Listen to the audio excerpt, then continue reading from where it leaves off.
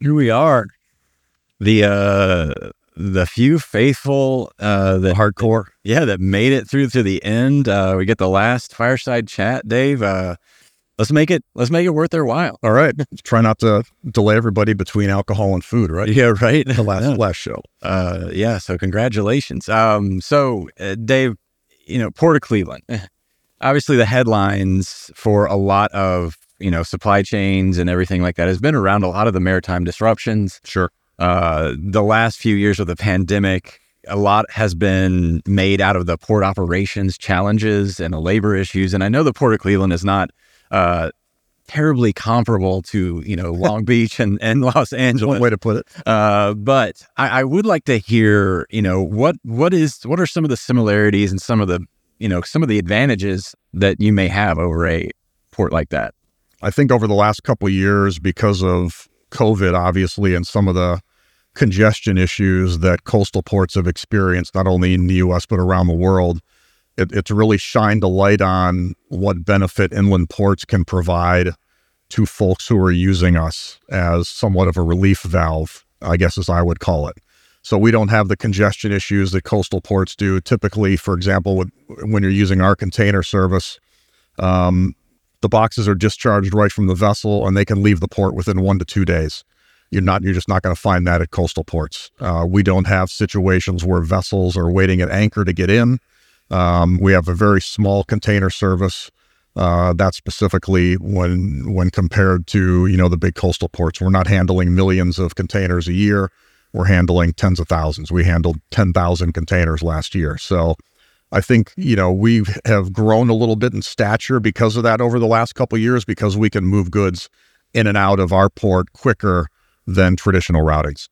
Yeah, I mean, you gave me an interesting tidbit last week when we chatted about how you actually could save time if you came through, 17 locks? So, yeah. Over New York, New Jersey? Yeah, so there's a series of 15 locks that vessels have to go through to get to the Great Lakes from the Atlantic Ocean. Door-to-door transit time, for example, from Central and Northern Europe into the Midwest, we can do anywhere between 14 to 17 days. You're not going to do that through a coastal port.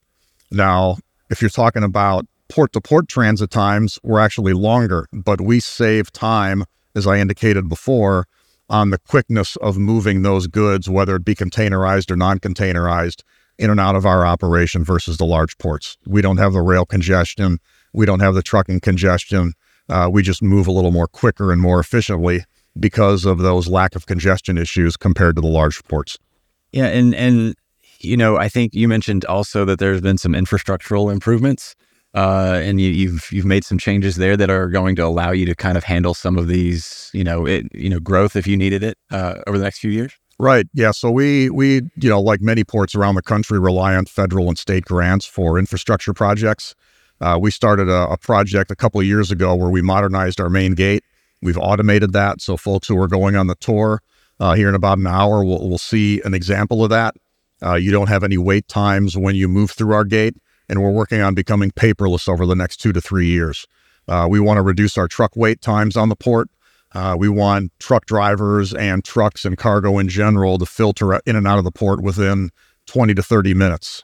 That's a huge change from somewhere like LA Long Beach or New York, New Jersey or Norfolk, where the wait times are fairly significant. And technology for us, even though we're a smaller port, is a big part of that. We're really a small port trying to act like a big port. Nice. So what kind of freight do you guys typically handle? You said you didn't have, obviously not the container volume that some of the other ones had, but you had an interesting mix too with the type of freight and where it was coming from throughout the world. We do. We handle a lot of non-containerized, high-grade imported steel from Northern and Central Europe. We do a lot of bulk commodities, cement. We've handled road salt in the past. We do a huge amount of iron ore for the local steel mill at our bulk terminal. We handle a fairly significant amount of project cargo. We just had some really large machines and generators move through the port 2 to 3 weeks ago. And a lot of that occurs because companies are trying to get that type of cargo as close as they can to final destination. So you're not dealing with various State Department of Transportation routing issues and so forth, in addition to the container business, of course, as well. I mean, how is the domestic mix? Like, do you have most of your freight? Does it come from, say, Canada, or does it come from, just areas around the Great Lakes? Our iron ore comes from the Northern Great Lakes on the U.S. side, so that's what we call the Jones Act trade on American-built and made vessels. We do a fairly significant amount of business between Northern and Central Europe and the Midwest, and we do a decent amount of business to and from Canada. That's mostly barge business that moves on self-articulating barges that comes in and out of places like the Soo up in northern Michigan and Canada, and over near Hamilton and Toronto, Ontario. Yeah. So if you could, say you had the biggest opportunity for growth in a single area, whether that be coming from, say, Europe or, Asia potentially, or just anywhere, what type of freight would that be and where would it originate from? I would say the next big growth spot for the Great Lakes in general, and there are some hurdles for us to get through, is definitely the Asian market. As I said before, we have a very small container trade. The hindrance to us handling containers to and from Asia is because the vessel sizes going into the Great Lakes through the locks are too small to accept those large Panamax vessels, obviously. So we have to set up transshipment type of situations. We do have one cargo coming in next month from Indonesia that is bulk liquid that we will start handling for the first time. And that's going to a customer about 30 miles east of Cleveland via rail. So Asia really is the next big market that we're not participating in very much right now that we really need to hook into for further growth. Yeah. So have you noticed any significant shifts? I know one of the big themes, of course, in supply chains and the global economics, which has been a big, theme here at this conference. Have you seen any significant shifts in the patterns in the way that people are doing business with you guys, or even just the type of stuff that you're getting? Yeah, certainly it would be, bulk liquid is one example of that. Probably 5 to 6 years ago, nobody would have even contemplated us handling business directly from somewhere like Indonesia.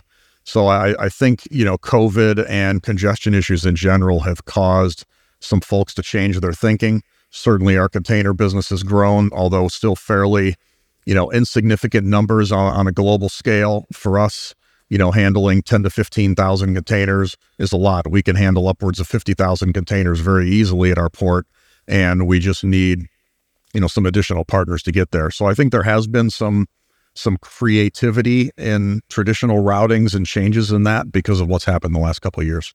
Yeah. So what do you think, some of the obstacles are going to be moving forward with things as people are changing the way that they do things? And, obviously, there's going to be shifts in demand over time and things like that. What do you think some of the biggest challenges as a port operation moving forward are? I mean, we talked about, labor issues out west, which I don't think that you guys have the same type of environment, but right. At the same time, we're seeing this shift in the way that logistics and people are moving goods and the way they're distributing things through the different channels. What are some of the biggest challenges you see, and not just in your port alone, but for the maritime space in general? I think, using our port as an example, smaller ports need to do a better job of using advancements in technology. Typically, smaller inland ports like us are still very manual. I would say we're probably at the forefront of trying to change that on the Great Lakes.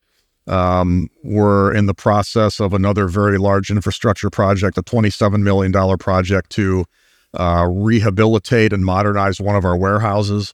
We've run trunk lines throughout the port, and we want to be paperless in the next 2 to 3 years.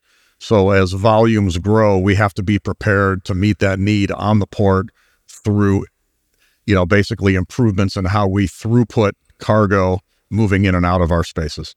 Yeah. So you talked to me, this was an interesting thing. The lakes freeze at times over the winter. How do ships navigate that? How do you get around that? Well, in the winter, so we are a seasonal system. The St. Lawrence Seaway shuts down for about 2.5 months a year, starting right around the 1st of January through the middle of March. And that's not necessarily because of the weather and freezing issues. It's because the maintenance on the locks occurs during that time frame every year. The U.S. government and the Canadian government have done a better job in the last couple of years of investing in more ice breaking technology for ice breaking ships that the Coast Guard will utilize to break the ice before the closing of the season and at the opening of the season in March.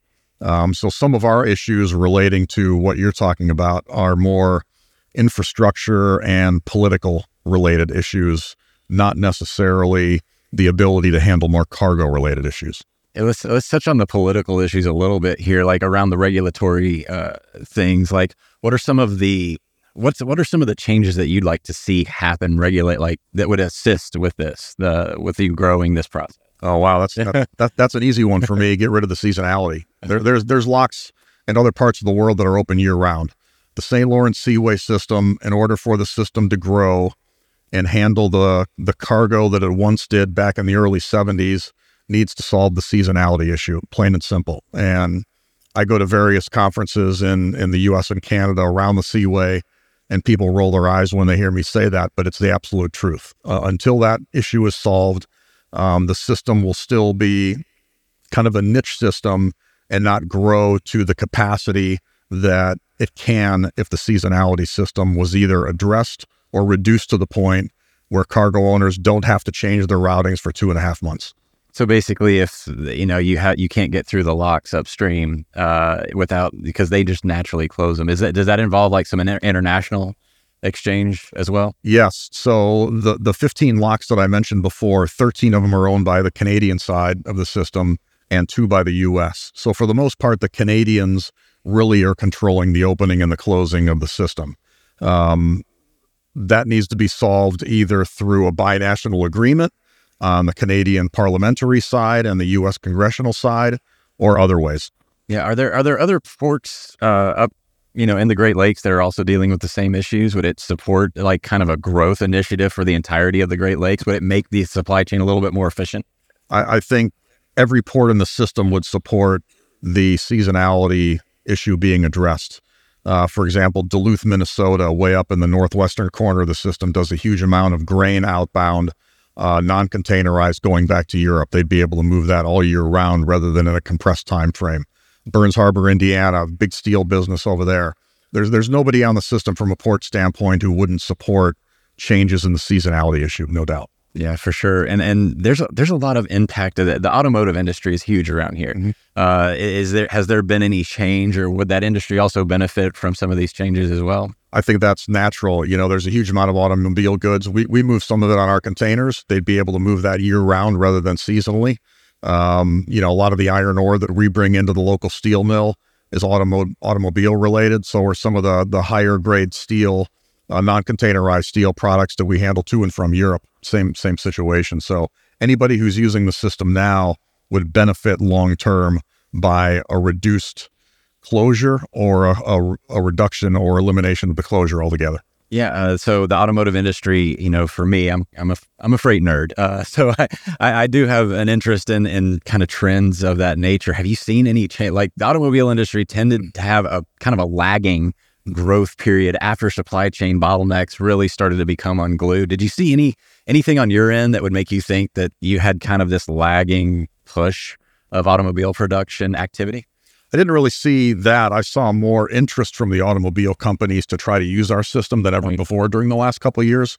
We have met with them a number of times, as have other ports around the system, trying to figure out how to get around the system closure and still use coastal ports during that time, or try to force the system into a more efficient way of managing the closure in general. So I think they would be 100% behind these issues as well. Yeah, I mean, it sounds like there's a lot of opportunity sitting up here on the Great Lakes. I mean, it's always kind of like where you find, nobody's looking, and then you find these opportunities sitting out there in the cracks. So, I want to ask you one thing, as we only have a few more seconds left. How do you think the Cleveland Browns are going to do this year? Oh, God. Come out swinging, right? Yeah. I'm sure there are some people in here from Cleveland. So our port, which many of you will see on the tour, is right next to what we call the Factory of Sadness. Unfortunately, we all have high hopes. Deshaun Watson comes in and, we hope that we're going to be in a Super Bowl someday. I'm a little more pragmatic. I'm not really from Missouri, but I'm a show me guy. So you gotta show me. I'm cautiously optimistic that we'll be above 500 this year. How's that? Look at that cautious optimism. I mean, you're setting the bar kind of low, above. I know. Sounds like a Cleveland Browns fan. That's a Clevelander talking. All right. Thank you so much, Dave. Thank you. Appreciate Thank it. Thank you.